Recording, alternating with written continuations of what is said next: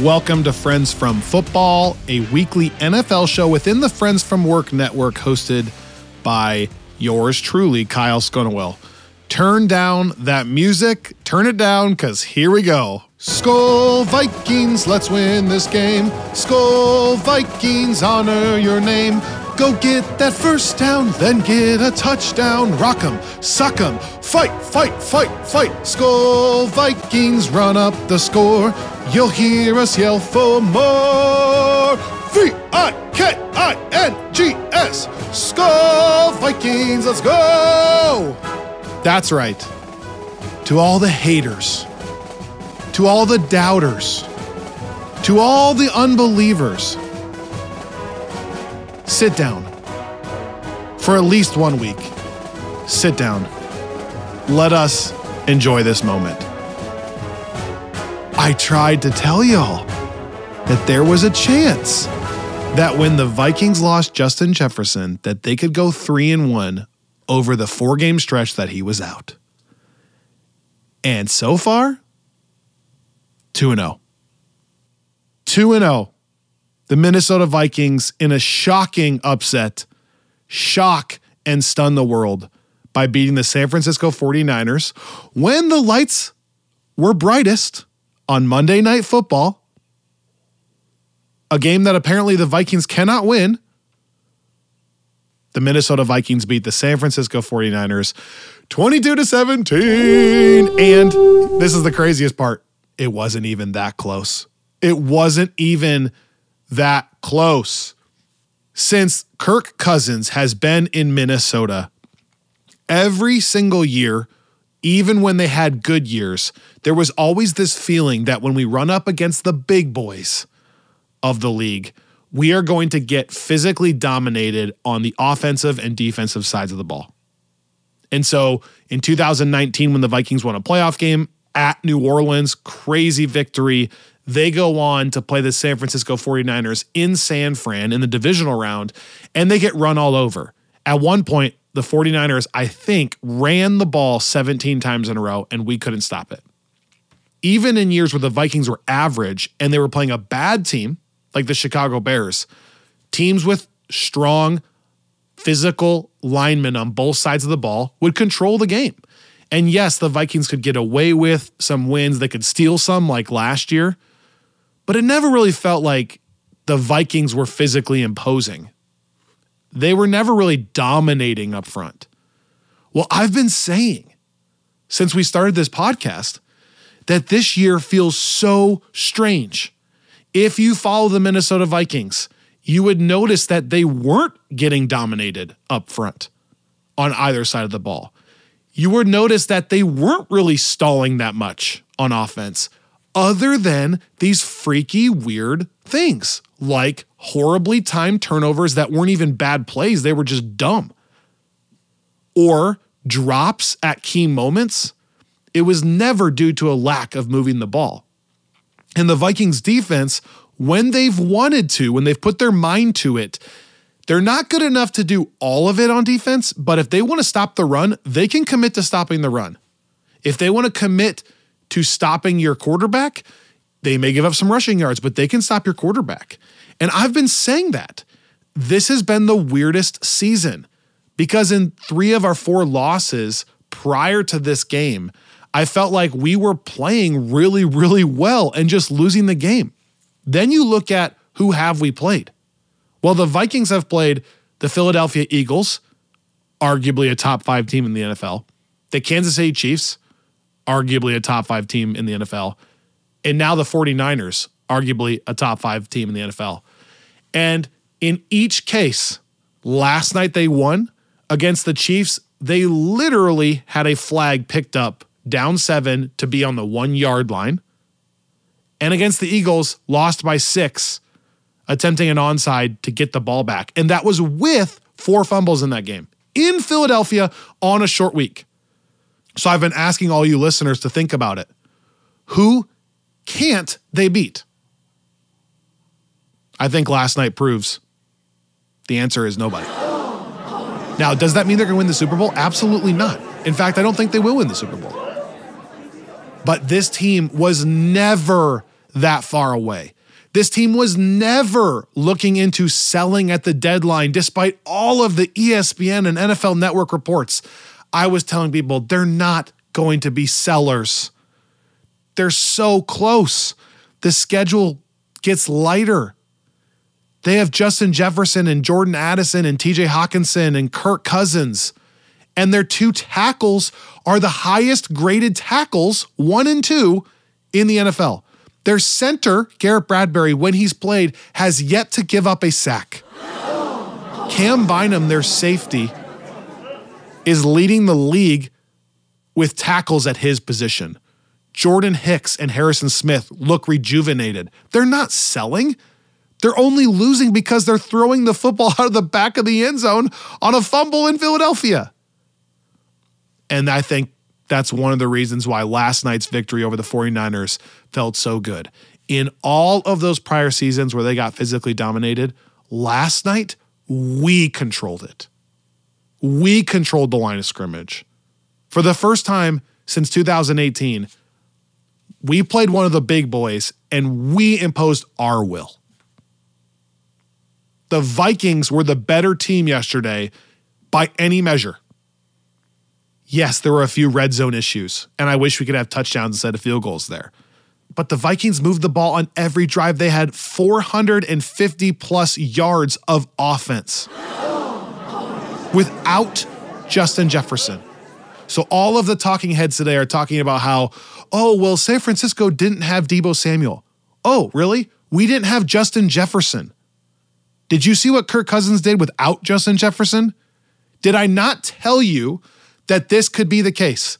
Did I not bring up that in 2016, Kirk had one of the best offenses in the league with absolute nobodies? Did I not say it forced the McVay coaching tree to be creative and come up with other things? So you know what? Shout out to Kevin O'Connell. I thought he called his best game of the year, maybe of his entire coaching career. Shout out to Jordan Addison, making a game-changing play right before halftime and bouncing back from a game-changing play on the first drive. Shout out to TJ Hawkinson. I've been harsh on him. Well, he showed up. TJ Hawkinson with 11 catches for 86 yards, just battling for the close yards, good vision on screens, blocking hard, no obvious pass pro mistakes. Jordan Addison, 7 catches, 123 yards, and 2 touchdowns. Shout out to Brandon Powell, a really small ex-college running back that just stepped in at receiver and had 4 huge catches and a couple of clutch carries on jet sweeps. Jet sweeps have been asking for those. Shout out Brandon Powell, someone I was excited about since training camp. You can go back and listen on this podcast. Shout out Cam Akers, coming from nowhere, being tossed out of Los Angeles and taking a couple massive screens here.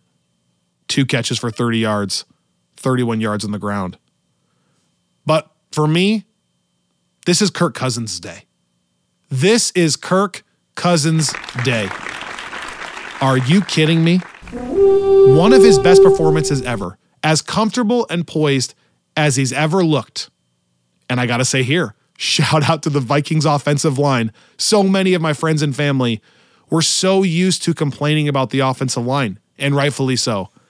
But we officially have a good offensive line, and it showed. Look what happens when Kirk has time in the pocket. The offensive line faced the best defense in the NFL, Nick Bosa and company. We passed 45 times in the game. 45. And with 45 dropbacks, we took 0 sacks. Only 6 quarterback hurries. Shout out to the Minnesota Vikings moving company, as Paul Allen would call them.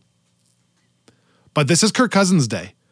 35 of 45, 378 yards, 2 tutties against the San Francisco 49ers on not just primetime, Monday night. Monday night. The night he can never win, according to ESPN. Kirk was in control of the game from the jump. so dialed in with his accuracy. All of the things that he does well, the average NFL fan doesn't see or appreciate. And that's why they partially think, well, he's just a pretty good quarterback. Even today, with me following all the media, he still gets undersold with how good he is at processing in the pocket, making decisions, and his accuracy. He is the best in the NFL at processing from inside the pocket and making throws accurately in the pocket. Is he the best quarterback in the NFL? No, that's not what I'm saying. But within the pocket, the best. Yes. You think I'm crazy? Patrick Mahomes quoted saying, I need to improve in the pocket like Tom Brady or Kirk Cousins. Patrick Mahomes' own words. Google it yourself. He is the best quarterback in the pocket, and that goes unnoticed. It's not flashy, right? It doesn't make ESPN. Him delivering a ball in stride, on time, in the rhythm of the play, while dodging Nick Bosa is not a flashy YouTube-type Kyler Murray highlight, Justin Fields highlight. But the things he does elitely go unnoticed. But I'm noticing. Today is his day. There is a statistic that is very accurate at predicting just overall good quarterback play. It's called completion percentage over expected, CPOE. You've heard me quote it before. And just so I further define this for you, the stat is basically saying on a game-to-game basis, what percentage of the throws, more or less, is this specific quarterback completing over what the average NFL quarterback would do. So as an example, a completion percentage over expected of like 5, 6, 7, 8% over the course of the year is incredible. That would be league leading. Right now, Geno Smith is actually leading the league at 6.5%. Josh Allen is second in the NFL at 5.5%, but Kirk Cousins is fourth in the NFL, only behind Geno Smith, Josh Allen, and Jalen Hurts at 4%. Listen to this. Kirk Cousins against the San Francisco 49ers had a completion percentage over expectation of 22.3%. 22.3 mother-loving percent. That's a grown man right there. Just making adult, grandfatherly-like throws all night. 22%. So I just told you that 6.5% leads the league. He had a single game where he completed, on average, 22% more than the average NFL quarterback would on Monday night against the San Francisco 49ers without Justin Jefferson. It was by far the most complete game the Vikings have played in a year and a half for sure. And this is why I've been saying that if right now this 3-4 Minnesota Vikings team lined up against the 13-4 Vikings team of last year, I believe that this 3-4 Minnesota Vikings team would beat last year's team. It's also why I said the Vikings could go 3-1 when Justin Jefferson got hurt. And it's also why I said even if the Vikings were to have lost this game last night and be 2-5, I don't think they should be sellers because they have proven they can play with anybody and they have a stretch of games where they will be expected to win. Now, are they going to win all of them? No. But it is why I said, I think there's a chance they go 5-1 or 5-2 and get back to 7-7. And then you take your chances. 9 wins might get you into the playoffs this year. Now, you have to just give me this day, obviously. I don't know how the rest of the year is going to play out. There's a chance they trip over themselves and fall into a trap game against Green Bay next week. That is totally possible. But I don't think it's going to happen. Kevin O'Connell and Kirk Cousins are getting closer and closer to dialing in what they want this offense to look like. I hope that Kevin can take what he did yesterday, the creativity, the trick plays, the jet sweeps, the precision passing from Kirk, the just total lockstep nature with your quarterback. I hope he can take that and continue it on even when Justin Jefferson is back. We don't need to force Justin Jefferson the ball. You just need to get Justin Jefferson worked in instead of some of these other guys. So Justin Jefferson in, KJ Osborne out, and then run the same offense. Justin will get his. He'll be the open receiver in these progressions at times. We don't need to force feed him. I hope that Kevin can continue that mindset even when he's back. I hope that as we are celebrating Kirktober and Kirkvember, he can continue to play like he always has in these months, just absolutely locked in and dialed in from the jump.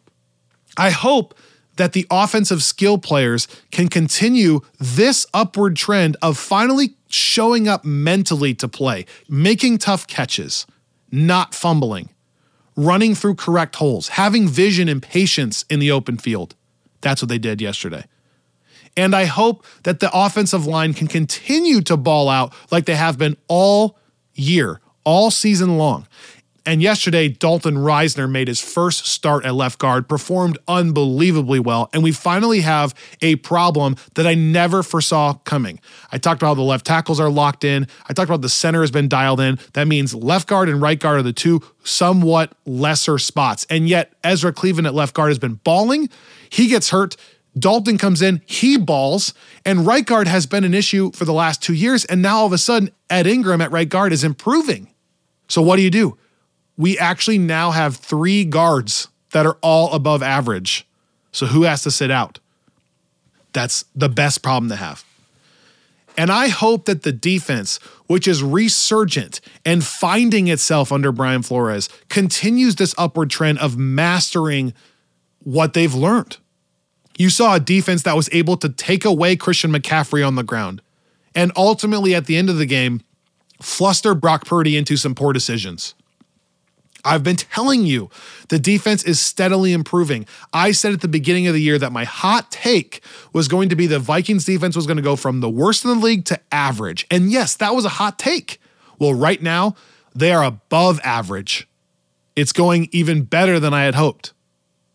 The Vikings 3-4 record is not reflective of what this team is capable of. It is not like other years. And like I said, I have more confidence in this team and the way it's built with the defense we have than I did last year. And so we'll see. What Brian Flores is doing on defense is mind-blowing. All last year, we had the most conservative zone-based scheme with no blitzing that I just said, why are we doing this? If we don't have the talent, why don't we at least take a chance? Well, this year, we're taking chances. Brian has got the defense playing smart. We're blitzing a crap ton. And here's the thing about the blitzing. You would think that by blitzing as much as we do, there would be holes on the back end for explosive plays. Well, we're blitzing as much as we do, and we're limiting explosive plays at the best rate in the NFL. It truly doesn't even make sense. So look, anything can happen. I still don't know what's going to happen, and the Vikings have proven that they can play down to their competition, a la Carolina or Chicago. So it's totally possible that, the NFL is the craziest league ever. It's totally possible they don't win all these games.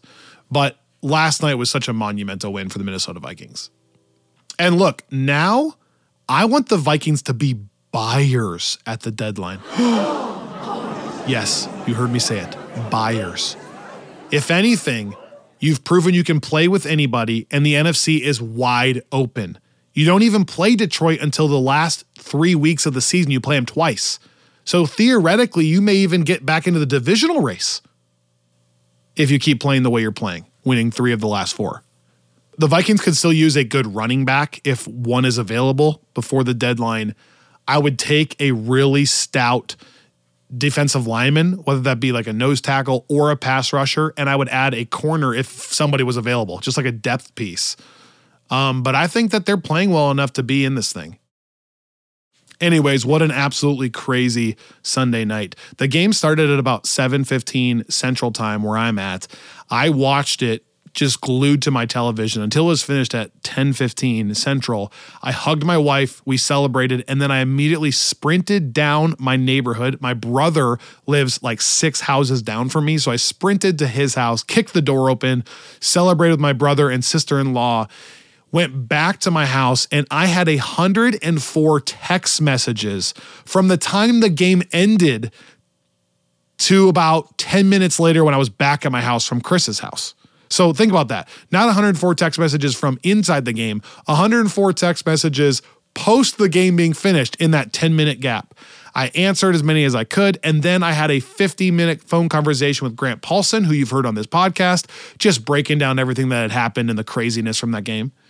So now it's like 11:15, and I was so wired I could not sleep. So I stayed up from 11:15 to about 12:45. My wife and daughter are sleeping. I stayed up just consuming all of the post-game content, all of the Twitter stuff, looking into the statistics, etc. And then I couldn't sleep. I got up so early at like 5:45, not able to sleep, constantly thinking about the game.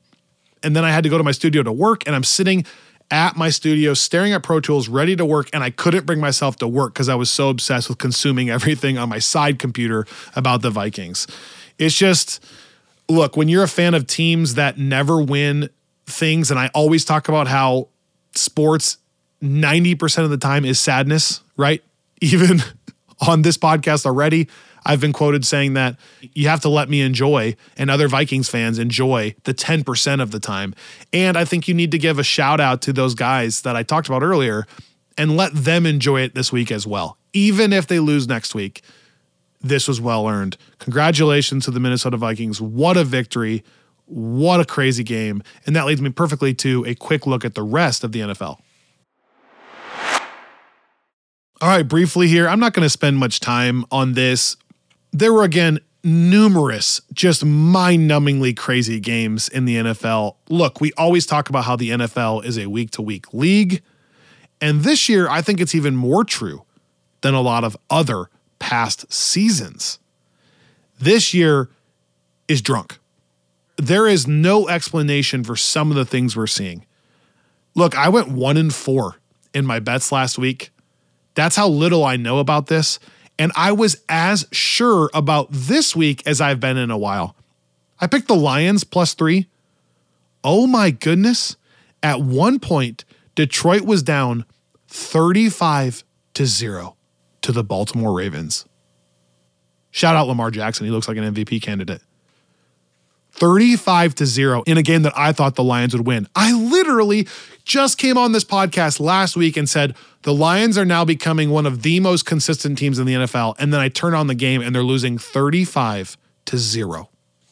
The Bears put a stomping on the Raiders. So that Vikings win is looking better and better. The Chicago Bears, with a Division II rookie quarterback, put 30 points on the Raiders and won the game. How does that make Justin Fields look? Are you kidding me? The Browns and Colts played a wild one in which the Colts got absolutely jobbed by the refs. How do you explain the New England Patriots beating the Buffalo Bills? That's 2 weeks in a row where the Bills play way down to their competition and the 1-5 Patriots get a win over a top 5 team in the NFL. The Steelers, after all of the hubbub about what is wrong with the Steelers, their offense is so bad, it's still not elite, but they're now 4-2 with a win over the Los Angeles Rams. Seahawks keep rolling.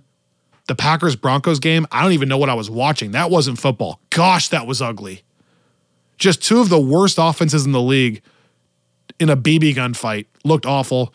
Packers lose to fall at 2-4. The Chiefs are one of the safest things in the NFL at this point. And the Eagles pretty easily handled the Dolphins, another pick that I got incorrect. Again, just a wild week of upsets, of parity, of anybody can beat anyone, of any given Sunday. All of that is true. All right, so as I said, my best bets went 1-4 last week to bring my season total to 16, 17-2, just under 500. Obviously not where we want to be. This season has been abnormally difficult to get figured out. I was correct on Jacksonville beating New Orleans. I've been riding the anti-New Orleans train, and it's been working for me. And I have correctly ridden Jacksonville improving these last few weeks. But I was wrong on Detroit against Baltimore. I was wrong that Arizona, well, Grant was wrong technically, that Arizona would keep up with Seattle. They lost by 10. I was wrong that Miami would keep it close against Philly. They didn't. And then I hedged my bets like I said I would and picked San Francisco -6.5. And not only did San Francisco not cover, Minnesota actually won the game, which, as I said in last week's episode, I don't even care about these bets because I'm so happy from the game. But I do want to get some more of these correct. I'm going to come back to a few classics here, a few teams that I've gotten right recently, starting with my emotional bet here. I'm taking Minnesota -1.5 versus Green Bay. Now look, this is obviously as big of a trap game as you'll ever get. Minnesota just came off that emotional win against San Francisco. Teams that face San Francisco often struggle the following week because of how physical they are. And Green Bay had a really awful, ugly game against Denver last week, and so they're primed to kind of bounce back. They want that taste out of their mouth. And so this pick doesn't seem to fit here. At one point, the line opened at Green Bay -1. I wish I had jumped in then. And this is a game I probably should stay away from. But look, I am fully buying that Cousins and O'Connell are going to have the offensive side of the ball ready to go, and that it's not a thing where they're not looking forward to this game and it's a trap game because of the rivalry nature of going to Lambeau. And because of the momentum, I think they're going to want to keep going. And then on the defensive side of the ball / for the whole team, the thing about playing a team after the week of San Francisco is that you always say, well, San Francisco beats you up physically. Well, guess what? That didn't happen. We beat them up. We're not hurt. We imposed our will on them. So I'm not sure the typical hangover of playing San Fran is a thing here. I'm going to go with Minnesota just to keep this rolling and maybe win 3 or 4 games in a row here against Green Bay, -1.5. I'm going to take Philadelphia -6.5 against Washington, and this is for 2 reasons. One, I think Philadelphia is getting it figured out. Their win against the Dolphins was impressive. But more importantly, this is a Thursday night game, I believe. But more importantly, I think Washington is massively heading in the wrong direction. I don't think they have their coach, and I think Ron Rivera is going to get fired at the end of the season, but they're just holding out until the season's over. They're not performing on defense. They do weird, unaggressive things on offense. Riverboat Ron is not the same. And I just think it's 2 ships headed different directions. Washington's tanking and going down, and Philadelphia is massively surging. Plus, I think Sam Howell is a decent player, but some of the shine is off there. Some of that early magic is gone. Philly -6.5 versus Washington. Houston -3 versus Carolina. I think this line should be bigger. I have successfully bet Houston, I think 3 or 4 times this year. A surprise story for sure. They're not going to blow Carolina out, but Houston's a better football team. Kansas City -7.5 versus Denver. And this is just because right now, Kansas City's one of the safest, most consistent teams in the league. They're riding that Taylor Swift energy wave. And Denver is a shell of itself. Just an absolute shambles. I think this is a 20-point game. Kansas City -7.5 versus Denver. And lastly, this is a weird one for your boy. Chicago +8.5 versus the Chargers. The Chargers are a weird team. They can't win, but they're a pretty good team. But between Chicago prior to the Vikings, they scored 40 points. Then they played the Vikings and struggled. And then last week they scored 30 again. I think Chicago's actually weirdly figuring it out a little bit. The Chargers win this game straight up, but I think the Bears can keep this within 8.5 points. I see something like a 24-20 loss for the Bears, but I'm going to take Chicago +8.5.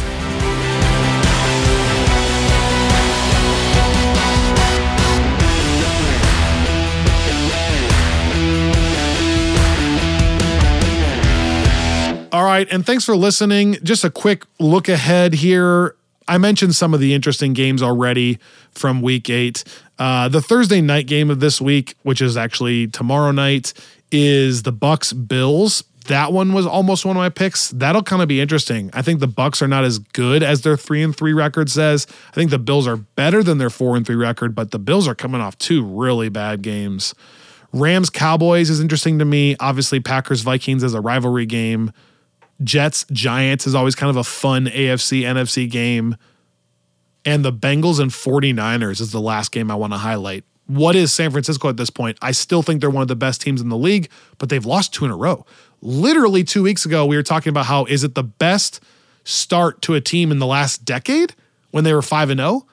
That's how quickly the narrative can shift. They've now lost 2 in a row, and they're coming up against a Bengals team that started horrifically and has slightly bounced back and got all the way back to 3-3, coming off a bye. Does Cincinnati recapture some of their Super Bowl run magic and start playing better down the stretch? They have a really tough schedule and get back into this thing? Or does San Francisco bounce back and dominate Cincinnati up front? That'll be an interesting game to keep your eye on. And then do the Lions bounce back? How legit are the Lions? Last week, I was pretty sure they're very legit. Now I'm a little bit questioning that. I haven't given up hope. I like what they're doing there, but that was an embarrassing loss against the Ravens. Thank you so much for listening, everybody. Please rate, review, and subscribe to this podcast. If you haven't already, the rating and the reviewing, it takes 60 seconds. It would really help me out. It really supports the show. If you would just take 60 seconds out of your day and give us a 5-star review, write a little blurb, a 1-paragraph thing, I would very much appreciate it. And if you listen and subscribe, that's the best way to support this podcast. And tell your friends about it. Thank you for listening. We'll be back here next week talking about more football stuff in the NFL right here on Friends from Football.